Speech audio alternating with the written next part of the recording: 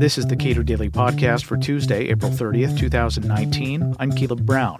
No parent cares more about the performance of a school or a school system or a state's educational ranking than they care about the educations of their own children. At the Cato Institute's Benefactors Summit, Steve Perry, the founder and head of schools for Capital Prep, described his experience as an educator and defender of school choice. So we're going to have some fun this morning. You guys look like a fun crowd. I know you looked at yourselves in the mirror and you thought, we feel like a fun crowd. So let's start with a children's book, right? Because you guys look like big fans of children's books. The Places You Will Go, right? Congratulations. Today is your day. You're off to great places. You're off in a way, it says. It's something that I think a lot about. Because being born on my mother's 16th birthday, third generation in poverty in public housing, and then ending up at an Ivy League school, I often wonder about the journey. When I think of what it is that we do, it feels like a journey. This week started with me at one of our schools in Harlem, where we had a fight among two middle school girls. Now, if you are fortunate enough to have middle school girls in your life, you know that they are the meanest human beings on earth. Sincerely, like rattlesnake mean. And so the day was as it typically is, where you're just trying to get to the bottom of why she looked at her and she looked back at her and why looking is so much of a problem at this age. At the same time on this journey to here, I find myself working to engage African American and Latino legislators to try and understand how it's possible for them to engage in school choice themselves, but to act as more Democrats than they are Black and Latino and school choice parents when it comes to their politics. It's a strange journey that I find myself on. But I have brains in my head and feet in my shoes. So I get to steer myself in whatever direction I choose. And then I go on, and as part of the community that's trying to find ways to bring people together, I end up at an event with Al Sharpton. And I'm wondering, this should be interesting. Because as I sit there, I look around and I see a room full of 1,300 people of color mainly, and I wonder aloud, because I don't typically wonder to myself, what could we do if we decided that we were going to lean on one issue, as opposed to just be here to celebrate a man who's already celebrated himself often?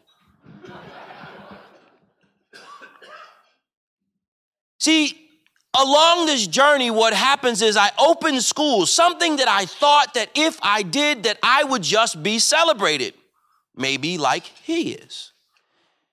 But in fact, what I found is that people such as us, free thinkers, individuals who do not allow themselves to be pigeonholed by a single party or zip code, are the threat to the very nature of so much of the coupling up in America.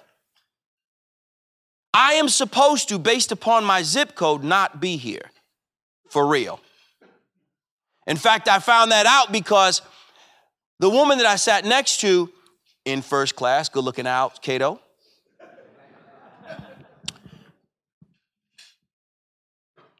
when she saw me, I commented on her jacket, which I said was very nice, which is a scary thing to do these days, gentlemen.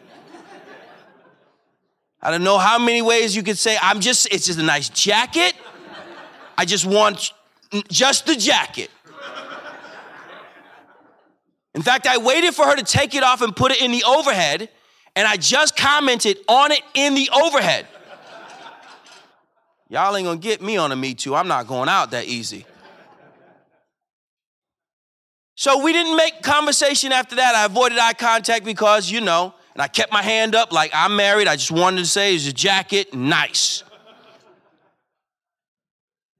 But I'm not supposed to be here. I was informed by her in part because when I got off the flight and you guys were kind enough to have a guy sit there with a big ass Cato written on a red hat when I landed, like, he's with us. She saw me again in the Marriott and she says, well, I see why you're here. Well, why? Well, you're with them. I was like, well, who am I with? You're with monopolists.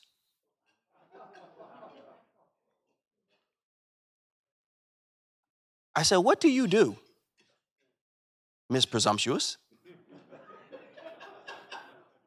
I'm a professor at Yale in econ. So I'm black and male. Do I win? Like, am I more liberal now? Like, do I get my credentials back? The point is that for so many people, it's more important for them to stay in their silo than it is to solve the problem. The problem that we have is 91% of the children that we accepted in Harlem this year into the 6th grade cannot do math on grade level. 91%. We can't reform a system that fails at 91%. It's unreformable. It's broken. In fact, I submit to you, it's actually not broken. It's doing exactly what it was intended to do. It was never intended to be able to carry the weight of poor or minority. It was never intended to carry the weight of a current economy. It was never intended for that purpose. In fact, the system that we are operating in was designed, if you can call it designed, in 1635. I'm not using any technology from 1635. I don't want leeches. But what has to happen is people such as us have to find ways to agree. And so as I'm going with feet in my shoes and a brain in my head, I stumble upon so many folks whose feet are definitely in shoes, but brains are not in their heads. Because what they want to do is maintain the status quo such that in many cases, the teachers' unions get to keep their jobs. The only rub against school choice is that and that alone. You peel back every single argument, and at the end of it is, but they're going to take our jobs. And that's it. The whole notion of privatization is one that they're saying it's not the privatization of choice, because the most important person in the decision of a child's school is not a blind government. In fact, when I talk to these folks who would call themselves liberals, do you trust the justice system with African Americans and Latinos? No, never that. It's the same damn system. The same people who created that system created the education system. They're the same guys. You think they took a light on us in education? No. The plan was the same. So how do you then say that you are pro-choice when it comes to a woman having a child, but once she has the child, she has no choice where to send a child to school? The profound hypocrisy of these individuals makes it clear that either they're just lying overtly or they have no brain in their head. Because reason has to kick in at some point. De Blasio is saying that he's against testing. And his plan to make sure that there's equity in the testing schools is to remove the test. Okay. That'll definitely fix it. Except for the fact that the highest performing schools in the city are charter schools. And those schools have the highest percentage of children who, guess what? Pass the test. So a reasonable person who had a brain in their head would say, then we should increase access to those seats in which they are preparing the children for the seats that we're saying that none children are prepared for. But the overwhelming majority of charter schools are not union. So he can't. He can't because he is listening to that woman who had the nice jacket who tells him what to think. And he is listening to people who are telling him what to think. But you oh, the places that you will go. Because you understand that it is more important to be a free thinker than to be a party member. You understand that it's more important to push people who are willing to push the system beyond its comfort zone, because at its core, change is life. Growth is life. Movement is life in all of us. No matter how much hair we do or don't have, no matter what color it is under all the other colors, want to live. We all want to live. No different than those two girls who were having a fight.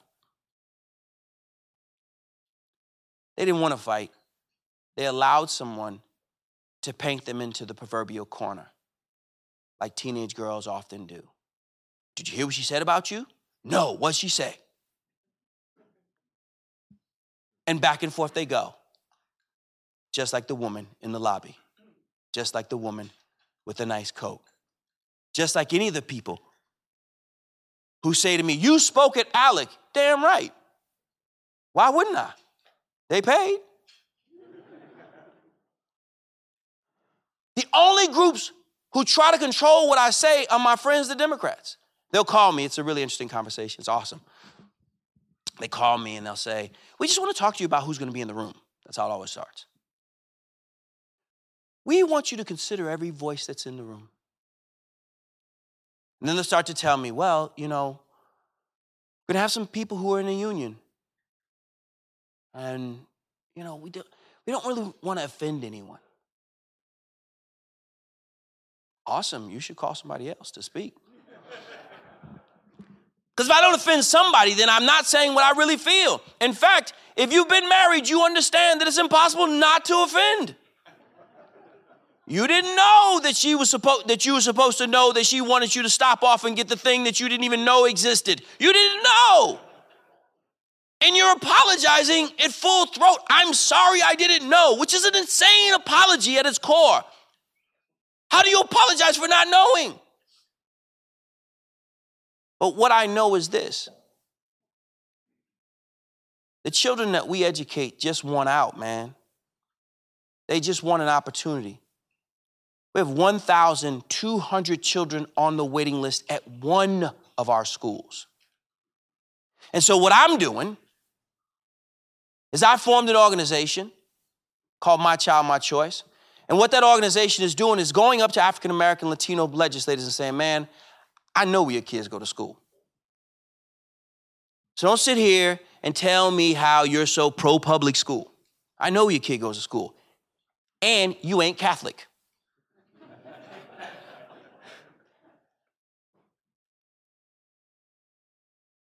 And we're pushing these folks. We're pushing them to have a real conversation, because if it's not good enough for your child, then how are you going to give it to somebody else's? And what we're finding is when we sit down with our brothers and sisters, is that when they're being honest, what they're saying is that they've been lied to by the teachers union for so many years about what charter schools are, what school choice is. I'm a voucher guy. I'm on the whole other side. I run charter schools. But when, not if, when the vouchers become real, they can have this charter school. I'll start from scratch. I spoke out in California at a charter school rally, 7,000 children. The person who spoke before me was Arnie Duncan. Oh, the places you will go. And so when he was done, I said, well, this is awkward, because I disagree with everything he just said. In fact, I'm going to try and avoid using any of the words he spoke in his speech, including the. So as not to confuse you for a moment to think that he and I are on the same page. We are at a time where we can no longer consider what we say change around the edges to be change. You couldn't reform the postal system, just needed to create Amazon. Problem solved. Now you go to the post office if you have to, and people are nice. Like actually high. Oh, wow. You good? The American public school system has failed. This is a fact. By all intents and purposes, it has failed. And it's not going to get better. The unit of decision for a school is a parent. I have 2 sons, both of whom wake up every single day to prove to the rest of the world that I have no idea what I'm talking about when it comes to education. They are convinced of it. I think they huddle each night. There's no way that they just happen upon some of the decisions that they make. I actually think that they're researching it, ways to undermine dad's credibility. But I know that I'm the person who should be deciding where they go to school, no one else. And no person or parent should ever be limited by their zip code. Because in fact, in 1954, the United States Supreme Court made it very clear that that was unconstitutional. But the teachers union, were you to listen to them, would say that they're against charter schools because they're segregated. But the opposite of segregation is choice. And when you choose to go to a school, you have by design limited the idea of segregation. But when you don't have brains in your head and you only have feet in your shoes, what you do is you just take them and you follow them wherever they choose. And so when I go to the state capitol and I talk to individuals, as I did in New York this time, and I speak to a person who calls himself an educational advocate, a person of color, his name is Lou. I ain't gonna hold it back. So he says, we want more transparency in charter schools. Funny you should mention that. So I explained to him that in order to open a charter school, the first thing you must do is have the state government actually give the right to have charter schools. So there's that. And then you follow that up with a process where you have to get community support, letters of support, signatures, and the like. And then you have to put together a proposal, which is reviewed by people who are appointed by the community. Then after that, you get another swing, they get another swing at the piñata. Because even if you're approved, you're only approved to move forward to submit the application. After you do that, the public, or really the union, can come forward and try to torpedo you again. And in my case, they'll even put your picture on really cool signs, which I thought was really dope because I was like, wow, that's cool. Can I have one of those? And they got really angry. I was like, it's my picture, damn it. Like, if you took my picture, I want to see it. Like, it's a really big picture. They put like a line through it and everything. Made me feel really famous. I was like, that's cool. I would have decorated my living room with these pictures. This is me. Like, come on, I've arrived. Like, I'm a slogan. They even came like on a rhyme about me. I thought it was cool. Go me. They didn't want to give them up. I told them I'd pay for it. Then after that, after you finally get approved and you finally get to school, there are audits every year. All the meetings are public. I said this to the legislator. And he said, and I'm not even joking, he said, you think you're going to explain that to me and it's just going to change my mind?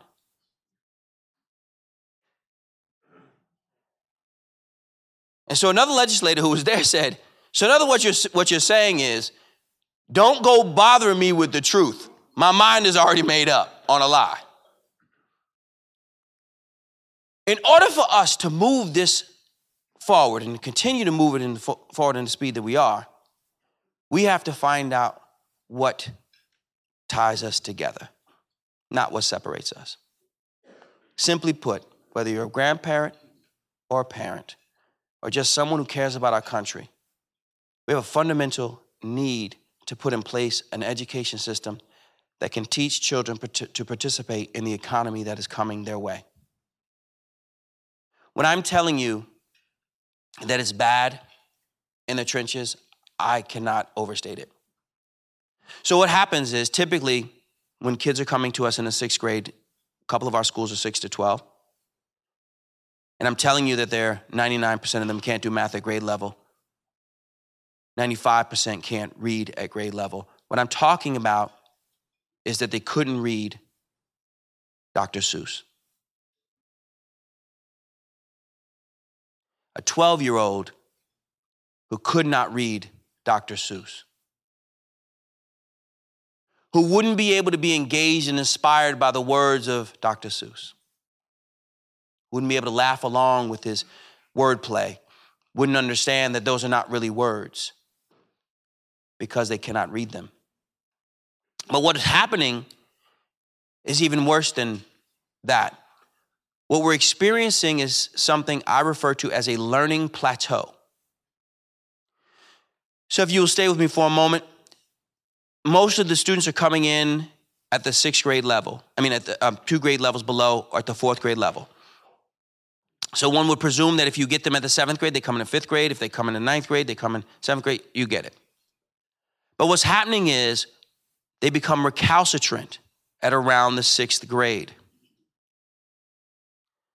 So the learning slows almost to a stop. So when we're taking kids in the 10th grade, we're getting them at about the 6th or 7th grade. The gap continues to grow. To the point where they graduate high school, if they're fortunate, reading at the 9th grade level. What are the employment options for people there? What places will they go? Because they will only have feet in their shoes. It doesn't have to be this way. In fact, this is one of the few topics that I could take this exact same conversation and take it to a black church. This exact same conversation and have it on conservative radio. It's the same conversation that I would have. I don't have to even change the words because most people want school choice. Think of how many of your cities, especially your largest cities, are literally insolvent. Your school systems are done. They cannot produce the revenue necessary to pay for the benefits that they've already agreed to. And there are more to come. How many more bankrupt school systems do you need before you think, we should probably stop here? This is not even a Social Security conversation where we're saying in 20 years it's gonna, no, now. How many more? What is it going to take for the clarion call to go out to say, all right, we give? Because it's not just minority and poor children. Doug Ducey asked me to come out to Arizona a couple years ago and to speak to the Phoenix Business Society. I'm not sure what the name of it is. And when I did the research, I found that 60% of the Arizonans who graduated did not qualify for entrance into either of the state's colleges. 60%. That's not black, that's not Latino, that's not poor. So how much worse does it have to get before we say enough is enough? Before we push hard for full vouchers, period. Many times when I speak to large groups of people who would count themselves as Democrats or liberals, they'll say, I'm not for vouchers. And I say, you is a lie. You are. You're for Medicaid, Medicare, Section 8, AFDC, student financial aids, and the GI Bill. All vouchers. Pure, simple vouchers. Well, you want a separation of church and state. You better tell Notre Dame that then. Better tell Brigham Young that then. Better tell Boston College that. And on and on and on. Because they are being told by someone who they believe to be an authority, who may be wearing a nice coat, they don't use the brains in their heads. And what they do is they allow themselves to be caught up in the very vortex that they would claim to be trying to work against. De Blasio wants people to see him as somebody who's a unifier, somebody who's working towards racial equity. But the best poverty program ever established is a solid education. So the places that I have gone have been led by the education I had access to. It's the programs that were put in place to improve my ability to read, write, and compute that have made it possible for me to read through the bull of a New York Times or a Washington Post. And to see that all they're ever going to do on NPR is talk about how bad choice is. As they all enjoy choice. So much so that they don't even recognize it. The level of privilege that they're overlooking is stunning. I sent my child to the neighborhood public school in Farmington, Connecticut. Awesome. So you, as a white woman who's upper middle class, are sending your child to another school with upper middle class white people? The horror. How do you deal with that? Man, I feel your pain. Because for the rest of us, we can't seem to figure it out. These are the same people who will say, we want a second chance society. But then if they hear that I've taken money from a billionaire, they say, he takes money from billionaires. You are damn right. I want to take more. If you know more, hit a brother up. Because what I'm doing is I want to take the opportunity to expand what it is we do to serve more children. We want to tax them at 60%. But we don't trust the government. Well, then who are you giving the money to? We don't want privatization, but you support the YMCA. You do know that's a young men's Christian association, right? Not anymore. Okay. You support the Salvation Army, right? See, when you don't have a brain in your head, you're allowed to make decisions and statements that no one ever holds you accountable for. So when you find yourself in a room full of people without brains in their head, only feet in their shoes, you have to be very, very careful because they will take you in any direction they choose. You free thinkers are among the most important people in America because you are the ones who push back on a system, regardless of what side it is, and you say, we know better. We know better. The data is clear. America's public school system has failed, period. It has failed. It's not failing, it already did. It already did. Game over. Tom Brady did it to you again. Say what you want. Short was a pass interference. It sucks. Game over. We have the opportunity now, though, because on all sides of this, whether you be black, Latino, poor, white, middle class, upper middle class, parents want choice. What they don't have is the information. What we lack is an information program that will allow people to understand that that which they've been told is simply not true. It's simply not true. The statements that are made about school choice and charters are just not true. And the parts that are not an insult. You want to privatize education with the Waltons. What they do wrong? These people are giving you money so that you will, and then there's no logic after that. So someone's giving me money to make money off of me? Isn't that the opposite of making money when you give it away? We are at the vertex of an opportunity that no generation has ever had before, where parents are aware that there's something else out there. See, because until about 25 years ago, if someone told you that poverty impacted a child's ability to learn, that parent education impacted a child's ability to learn, zip code, and all those other things, resources, you'd have to believe them.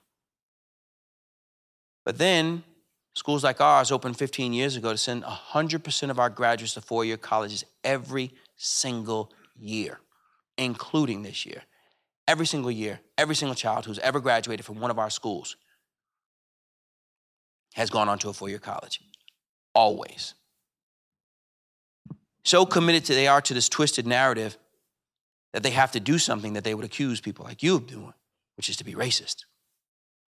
Because what they have to say is, you've chosen those kids as if there's some magical neighborhood where only smart black kids are. And I know them. Because regular kids of color couldn't possibly go to college at a rate of 100% because that's a rage against the machine. The very people who claim to be on our side, the ones with the nice coats, those people are working against us. And I am like water to a witch for them because I call them out. Randi Weingarten is a woman who is a president of a teachers union. And we were having a conversation, we'll call it. And she said to me, you know, Steve, I think you and I could find a way to work together. I said, you know, Randi, I don't think so. She said, no, I really think we could. I said, I really think we cannot. I said, because you support adults who hurt kids and I don't support those people. I support kids who don't want to get hurt. Well, that's not fair. It's true though. So then she says, well, you know, I think we have a lot in common. I have Al Sharpton's number. I was like, what the hell does that mean? Al is not the king of all blacks. Like, what do you think we're dealing with here? And she shows me her phone. I'm like, I don't give a damn about your phone. Why are you showing me this? So then when I called her and her policies racist, she was like, ah! Because that's like throwing water on a witch when you say to a liberal that sending children to school based upon where they live, when you know that where they live is a proxy for their race and economic circumstances, and you say that you keep them there because it's the best thing for them. If you said that, which I suggest you not,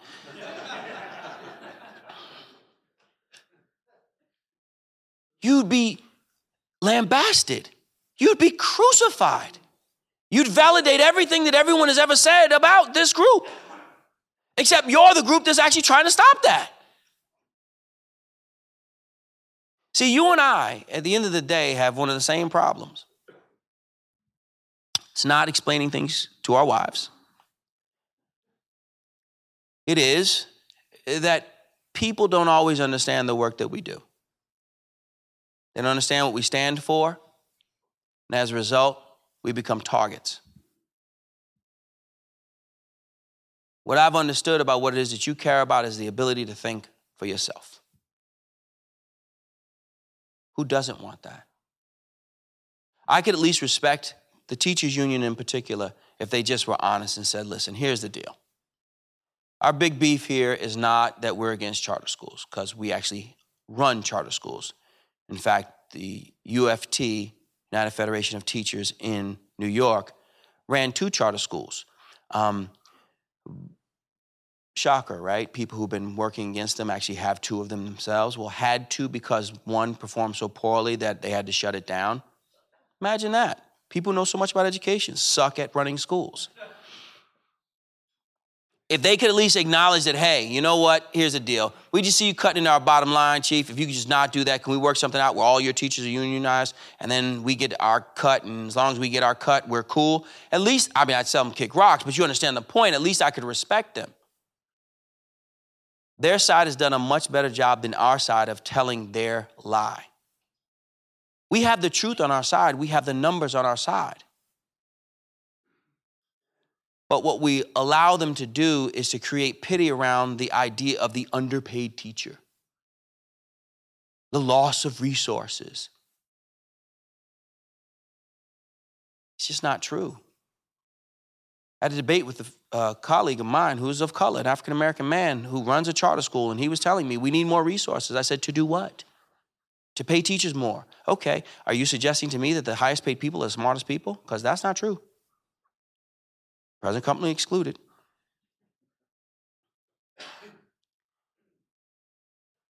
There's not an ounce of research that says paying teachers more or less improves student performance. There's not 1 ounce of research, but that's a prevailing statement because we allow that to exist, despite the fact there's no data to support it. School choice does not undermine public education. In fact, it's the root of public education because the public is making a determination of what they want. So as I close, again, congratulations on the places that we will go when we start to have honest conversations about what is stopping us from where we need to be. This needs to be a country where every single child, regardless of their circumstances, regardless of their family's income, regardless of their race, regardless of their religion, regardless of their region, has the opportunity to go to the best school for them. And I submit to you that even the schools that we've opened in the past year and the ones that we will open next year are already obsolete. We are talking about children for whom technology, they are indigenous to technology. You've seen children as small as 2 years old work their way through your iPhone and you're thinking, I don't know how she just did that. But thanks, because I was looking for that email in the worst way.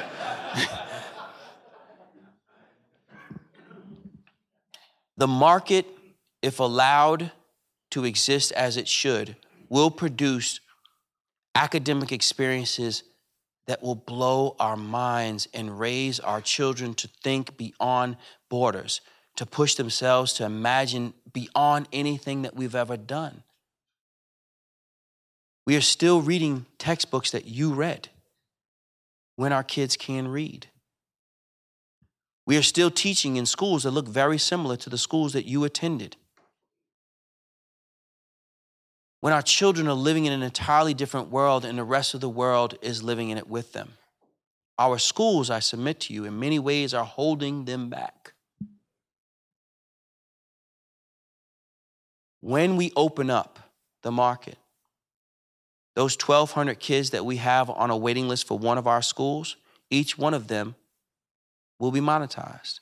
Each one of them will come with a voucher. So I won't have to wait for the state government and the politicians to give me another seat because the community already made it clear that they want them. And that is the root of public education. Thank you so much for your time and consideration. Steve Perry is the founder and head of Schools for Capital Prep. He spoke at the Cato Institute's Benefactor Summit earlier this month. Subscribe to the Cato Daily Podcast wherever you get your podcasts and follow us on Twitter @Cato Podcast.